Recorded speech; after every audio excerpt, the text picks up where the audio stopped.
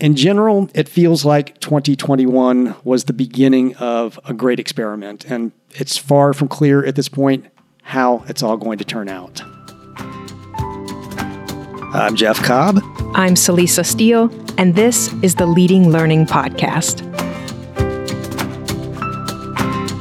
Welcome to episode 286, our first episode of 2022. And now strikes me as a natural time for reflecting and making some resolutions. I think you're definitely not alone in thinking that, Jeff. Case in point, all the gratitude practices that crop up at the end of the year that get people remembering what they have to be thankful for. Another case in point, the gym membership surge that tends to happen at the turn of a year. Dan Pink writes about the importance and power of timing in his book, When: The Scientific Secrets of Perfect Timing. And that's because there are times when it's easier or better to do something. There are these natural points when the body or mind is more receptive to thinking or doing or working out or whatever. And you had the chance to speak with Dan Pink about that for the podcast a while back. We'll definitely link to that conversation in the show notes for this episode. For today, we'll simply say that we're going to ride the wave and do what's natural at this time of year and do a little reflecting.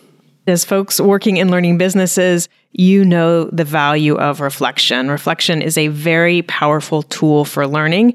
In fact, we dedicated one of our early podcast episodes to reflection, and that's another episode we'll be sure to link to in the show notes for this episode. But what we want to do right now is spend some time looking back at 2021 with an eye to what we can learn from the year that's been and what we might carry forward. And a lot definitely happened in 2021. In any given year, a lot happens, but 2021 had some extras. There was a new president here in the U.S. There was, of course, an ongoing pandemic, including the rise of the Delta variant and more recently, Omicron, widespread wildfires, and then space tourism. That's just to name a few. But if we focus in on the learning landscape in 2021, how would you sum it up in a word if I were to ask you, Celisa? And I am, in fact, asking you. I think you know, Jeff, that I hate being limited. I don't like being asked my favorite book or favorite movie or favorite whatever because I have a hard time choosing just one. So summing up all of 2021 learning in just a single word feels kind of unfair. Okay. You can have a few words, a phrase even if you'd like. No, I will stick to the assignment. So if I had to sum up the learning landscape in 2021 with a single word, I'd go with essential. Learning started to show itself as essential before 2021, but the ongoing pandemic and the changing nature of work have showed learning was extremely important and necessary, and also fundamental, which is another meaning of essential. Learning is so necessary and fundamental that even given the delivery challenges caused by COVID, we collectively as society tried to figure it out. How do we, as learning organizations, continue to provide learning, and how do we as individuals take advantage of what's out there and continue to grow and develop ourselves? Now, Jeff, I'm going to ask you if you had to describe the 2021 learning landscape in a word or phrase, how would you sum it up? I'll go with a word, and that word is unbalanced. And I mean that more positively than it may sound, as I think probably a great deal of opportunity in 2022 is the lack of balance that's out there right now. We saw, of course, a tremendous rush to online beginning in 2020. Obviously, that tipped the balance from face-to-face to digital forms of learning. And the big upside of that shift is that many people who had little of any experience with online learning now have a ton of experience. But then some of the downsides are that the balance also tended to tip away from the human interaction that naturally tends to emerge in face-to-face environments. Also, the types of experiences people got really didn't offer a whole lot of variety. And I'm generalizing, of course. There were many instances of innovation, but there was also a lot of just, straight up Zoom presentations. And I suspect many people are getting a little worn out on the whole pre-recorded sessions with some real-time chat that are becoming the standard for most virtual conferences. And we're seeing learning businesses wrestle with all of this and trying to come to terms with approaches like, say, hybrid conferences and blended learning. But we've still got such a long way to go. Keeping with that unbalanced perspective on things, we also saw more organizations realize that the different opportunities they offer for learning don't exist in sort of neatly defined silos. Conferences, courses, webinars, publications, even the various forms of free resources and content marketing that organizations offer, all of these are connected and they have to be kind of balanced with each other. And I think that became more apparent than ever, for example, as conferences moved online. And many organizations saw themselves offering very similar content across their portfolio in those conferences and in their traditional online learning, usually without a lot of intentionality. Now, we're going to talk more about this in the next episode, but I think 2022 is definitely going to bring a rebalancing of sorts as learning businesses rethink where and how they deliver different types of experiences and provide different types of value across their portfolios. Well, your word unbalanced reminds me of another word, koyaanisqatsi. At least I think that's how it's pronounced. That's amazing that you could be reminded of a word like that.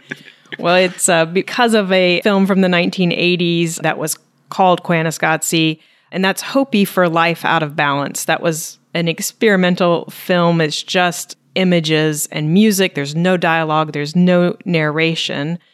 And I think this whole pandemic era feels very experimental too. It's not quite what we'd expect. It's not the usual. And things being out of balance, things being unbalanced, that almost presupposes a rebalancing, at least an attempt to return to balance. I think the next months and years will have to tell us how well we do at getting things back in balance.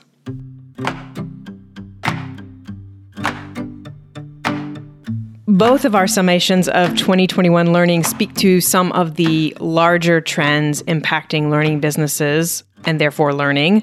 Learning always happens in context, and so understanding the context is critical. Let's talk a bit about that broader landscape and the larger trends that shaped 2021 and really the few years before 2021 as well. There's some recent-ish developments that have profoundly shaped our understanding of learning and how we can best support it. First among those, I'd say, is neuroscience and the science of learning. They've given us really previously inaccessible insight into what happens to the brain as it learns. And that insight, of course, has helped us identify and understand strategies for learning that are more effective. So things like spaced repetition and effortful retrieval, for example. And we've also come to understand the importance of social and informal learning and how they're responsible for the transference of more skills and knowledge than those formal expert-led sessions that we all put so much time into. And, all this has profound implications for the products and services that are provided by learning businesses. So then as a second kind of bigger trend, I'll mention the shifts in human life and work. Humans are living longer in general and working longer, and we're no longer likely to do the same thing over the course of our now longer working lives. We change jobs and even careers more frequently. That's driven in part by technology. We have automation and artificial intelligence, and in some cases, those are replacing jobs. But in more cases, they're altering responsibilities as humans use technology to help them do their jobs. And of course, these shifts in life and work have led to a persistent need for adaptation. And that's a topic we've discussed with Heather McGowan in previous episodes of the podcast, and we'll be sure to link to those in the show notes. It's also led to the significant growth of the third sector of education that supplements and in some cases even replaces traditional four-year university degrees. Learning businesses are helping the learners they serve upskill, reskill, and generally succeed in a changing world. And maybe we should remind folks about what we mean when we say the third sector of education. Yeah, definitely. It's a very core concept for us. The first sector, and this is the pre-K through high school system that serves our children, and the second sector, which would be higher education that grants degrees to the lucky among us who are in a position to get them, those are well known.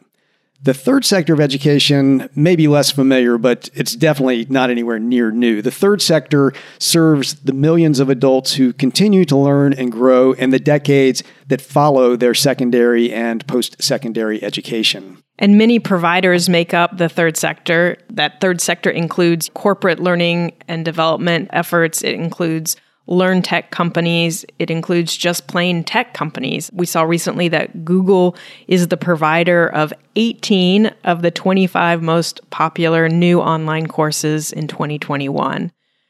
Social networking companies, I'm thinking about things like Facebook and LinkedIn, they're also part of the third sector, as are, of course, learning businesses. And that's where we focus our work at Leading Learning.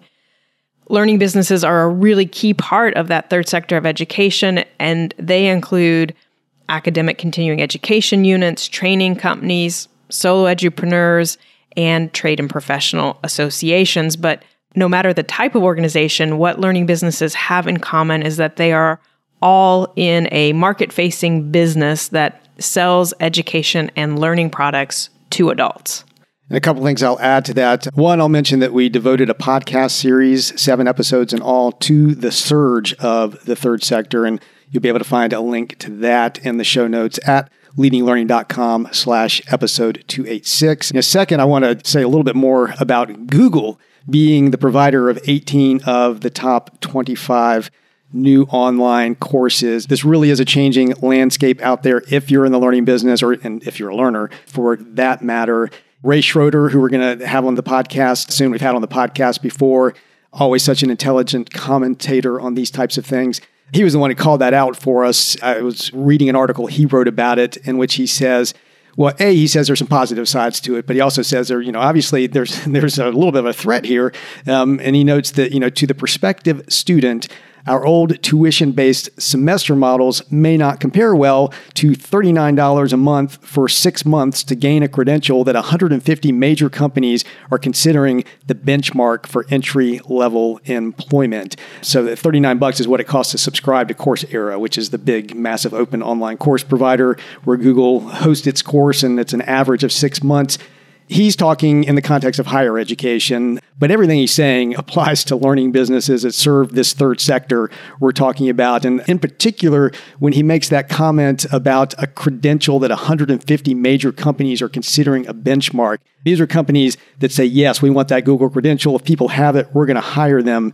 Certificates are a big thing in the third sector, big thing for learning businesses, but most that I come across have not gotten nearly the level of traction with employers that something like Google's certificate has. And that's usually because not enough rigor has been applied to understanding employer needs. And as a result, the certificates don't get the level of traction that they could with learners, much less with employers. That's something that's going to have to change about serving this third sector. It's something that's present out there in the learning landscape right now. And with that comment, I'll step down off of my soapbox and stop preaching, and we can return to what we were talking about originally. Right, back to the originally scheduled programming. We'll get back to those recent-ish developments that have profoundly shaped the current context for learning businesses. Next, I'd mention just the advances in underlying technologies and thinking about things like the growth of mobile devices, just how many people have mobile devices. I'm thinking about broader internet availability. I'm thinking about faster internet, and that's through technologies like 5G. And all of these things combined, they mean that more people have the ability to learn anytime, anywhere. Yeah, it also means newer modalities. I'm thinking virtual and augmented reality, or even simply things like microlearning, are just likely to become more prevalent as these advances in underlying technologies really start to settle in and take hold. And they're going to mean that approaches may need to be rethought. We already know that learning on a smartphone, for example, is different from learning on a desktop, which is different from learning in a classroom. And now we're going to have to deal with how it's going to be different in the metaverse once we're all able to access it. So then fourth, in terms of kind of these recent-ish developments, I'll mention just the surge in content production. It ties to this ubiquity of technology and easy internet access because that means more people can produce content and make it available. Just as one example, in 2020, YouTube users uploaded 500 hours of video every minute. So 500 hours of new video being added for every minute. And that's just one type of content, video on one platform, YouTube. But really, we're seeing the same surge happening across the internet. And when you're dealing with that kind of volume of content, it really creates issues around discoverability and trustworthiness. So how do learners quickly and easily find the most relevant and reliable content? And then fifth, and finally, last but far from least, the COVID-19 pandemic has really sharpened the need for many organizations to clarify their strategy, their offerings, and their LearnTech needs. The pandemic pushed many organizations to make quick pivots. They had to react in 2020. In 2021, I think we saw efforts of many organizations to get beyond being reactive, to be more proactive, more intentional, and frankly, more strategic about their learning offerings and the modes that they're using. What stays online, what returns to in person, and then critically, why? What are the advantages of each type of delivery and relevance for particular audiences?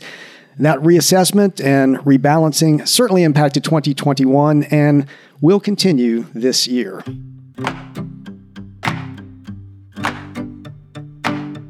If you're looking for ways to help your learning business thrive in 2022, we have 2 new options for you. To help learning businesses, Leading Learning offers a range of complementary educational resources, including this podcast. Leading Learning's parent company, Tagoras, provides in-depth, customized consulting services to help learning businesses assess their markets, formulate strategy, and select appropriate technologies. We provided relatively little between these 2 options historically. In 2022, we aim to change that with the launch of 2 new offerings. If you're looking for a practical, concrete way to help your presenters to deliver more effective, impactful learning experiences, we have a course called Presenting for Impact that can help you do just that. If you're looking for a structured, intentional way to make your learning business perform better, the Maturity Accelerator program is designed to help organizations effectively leverage the Tagoras Learning Business Maturity Model in a way that aligns with their specific situation and needs.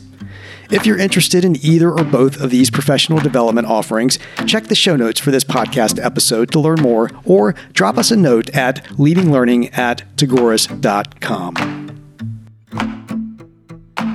With the context and broader trends in mind, and particularly that last point around the pandemic, we're going to turn now to some data we collected via an online survey in late October and early November 2021. We got qualifying responses from 58 organizations. And given the profound impact of the pandemic on life, work, learning, we asked survey respondents to let us know how COVID-19 has impacted their learning business. And we specifically asked respondents if they strongly agreed, disagreed, or strongly disagreed that the pandemic had impacted their learning business in 6 areas specifically. So we asked about, first, strategy for the learning business. Second, the budget for their online offerings, their online education. Third, the quantity of their online education. Fourth, the quality of their online education. Fifth, the kinds or formats of online education they offer. And then finally, we asked about pricing. The top 3 areas impacted by the pandemic per the survey were strategy, new online educational formats, and quantity of online education. 44.4% of respondents strongly agreed that the pandemic has caused them to create or significantly revise their learning business strategy. And we certainly find this promising. It suggests organizations are trying to not be in a purely reactive mode. They're trying to be proactive and craft a strategy that matches this moment and will carry them into a desired future. And then the second area where more than 40% of respondents strongly agreed was in response to the statement, the pandemic has caused us to introduce new online educational formats. And I don't find that too surprising. In 2021, many organizations changed in-person conferences or seminars or courses to virtual, and some of them did it for the very first time, which means they added a new format to their portfolio of offerings. And then more than 40% also strongly agreed that the pandemic has caused them to increase the quantity of their online educational offerings. And again, not too surprising, given that in-person education was impossible or difficult for much of the year. It just makes sense that the amount of online education they offered would go up. The fewest respondents strongly agreed that the pandemic has caused them to decrease pricing for at least some of their online educational offerings. Only 9.3% agreed that the pandemic has caused them to decrease pricing. I was somewhat surprised by that finding, as I feel like I heard anecdotally about organizations that cut pricing or even gave things away. So what I'm thinking is that organizations did a good job making it clear that any pricing breaks were temporary or were in response to the current moment. And so in 2021, they were able to hold pricing steady, even if they'd cut pricing a bit in 2020, back at the beginning of the pandemic. It's going to be interesting to see if the shift to online has a longer-term impact on the pricing of face-to-face events. You could see it go either way. Online offerings, rightly or wrongly, tend to be priced lower, and that could end up exerting some downward pressure on face-to-face as people get used to paying less online, and then you're asking them to start paying more when they go back to face-to-face. Or we could easily see the opposite happen. In fact, we could see both of these things happen. It'll probably skew one way or the other, though I'm thinking, but we could see face-to-face being positioned and priced at a premium because you are getting that human element to it. With respect to pricing and otherwise, in general, it feels like 2021 was the beginning of a great experiment, and it's far from clear at this point how it's all going to turn out. That's a look back at 2021. In the next episode, we're going to turn to 2022 and the year ahead, and we'll be drawing more on the survey data that we collected. As we said at the outset, now is a typical time for reflection and preparation, so we encourage you to do a year-end review for your learning business. If you had to characterize the past year for your learning business in a few words, what would you say? And this can be a great group exercise. Have each team member come up with their answer, then share and discuss. And as part of the discussion, you can elaborate on why you chose the words you chose.